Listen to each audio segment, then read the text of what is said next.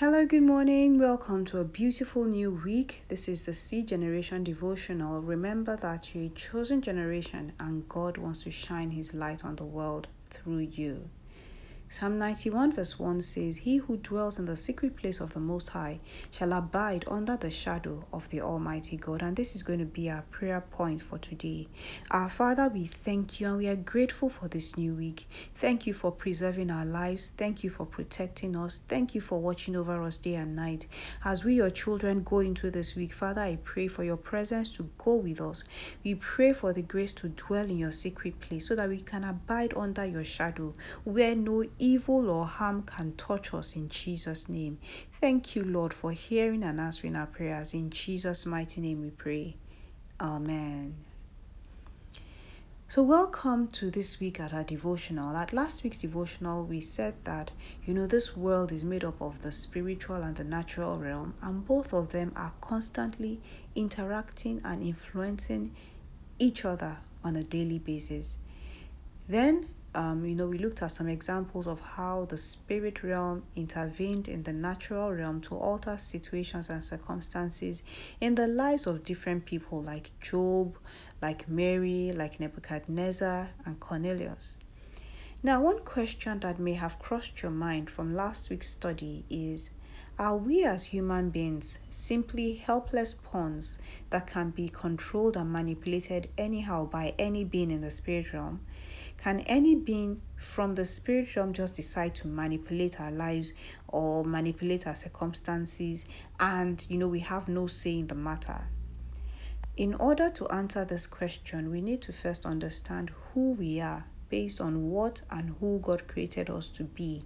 And we also need to understand the personalities in the spirit realm and the kind of power or authority that they have. So what did God create man to be? And when I say man, I mean us human beings.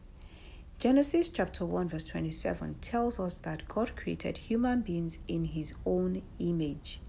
Then Genesis chapter 2 verse 7 says, "The Lord God formed the man from the dust of the ground. He breathed the breath of life into the man's nostrils, and the man became a living being."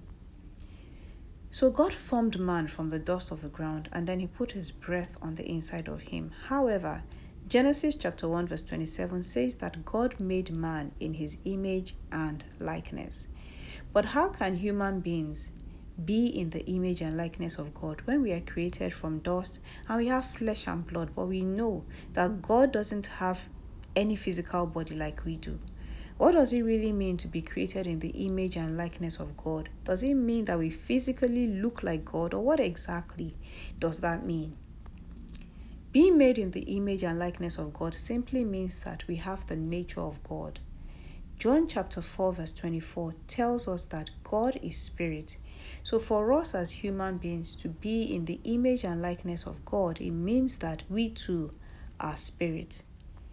Job 32 verse 8 says, "But it is the spirit in a person, the breath of the Almighty, that gives them understanding." When God put His breath in man, He imparted His spirit in us, which gives us understanding. And this is what makes us in the image and likeness of God. Because of God's spirit in us, we have the capacity to connect with God and to function in the spirit realm. So as human beings, we're not just made up of this physical body, not just flesh and blood. It's not just the body that we see. We are spirit beings and we have a soul. In 1 Thessalonians chapter 5 verse 23, Paul was talking to the Thessalonian church, and he said, "May the God of peace Himself sanctify you completely, and may your whole spirit, soul, and body be preserved blameless at the coming of our Lord Jesus Christ." So Paul in this verse mentioned the three parts of man in the order of importance, which is the spirit first, then soul, and body. With this knowledge, we can understand that we relate with the spirit realm through our spirit and with the natural realm through our soul and body. Through our soul and body, we can relate with other human beings, but through our spirit, we can relate with God and other beings in the spirit realm. So if there's anyone that is not yet relating with God spiritually, as in if you don't have a connection with God yet, understand the fact that you were created as spirit. God's breath is on the inside of you, and the purpose of that breath is for you to connect with God and relate with Him so that you may know Him. So I pray today for everyone to be able to relate with God in the spirit realm, the way God wants us to relate with Him and connect with Him, so that we will walk with Him, we will know Him in Jesus' mighty name. Amen.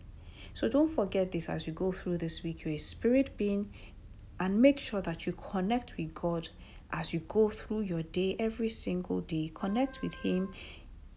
Ask to know Him more. Seek to know Him more.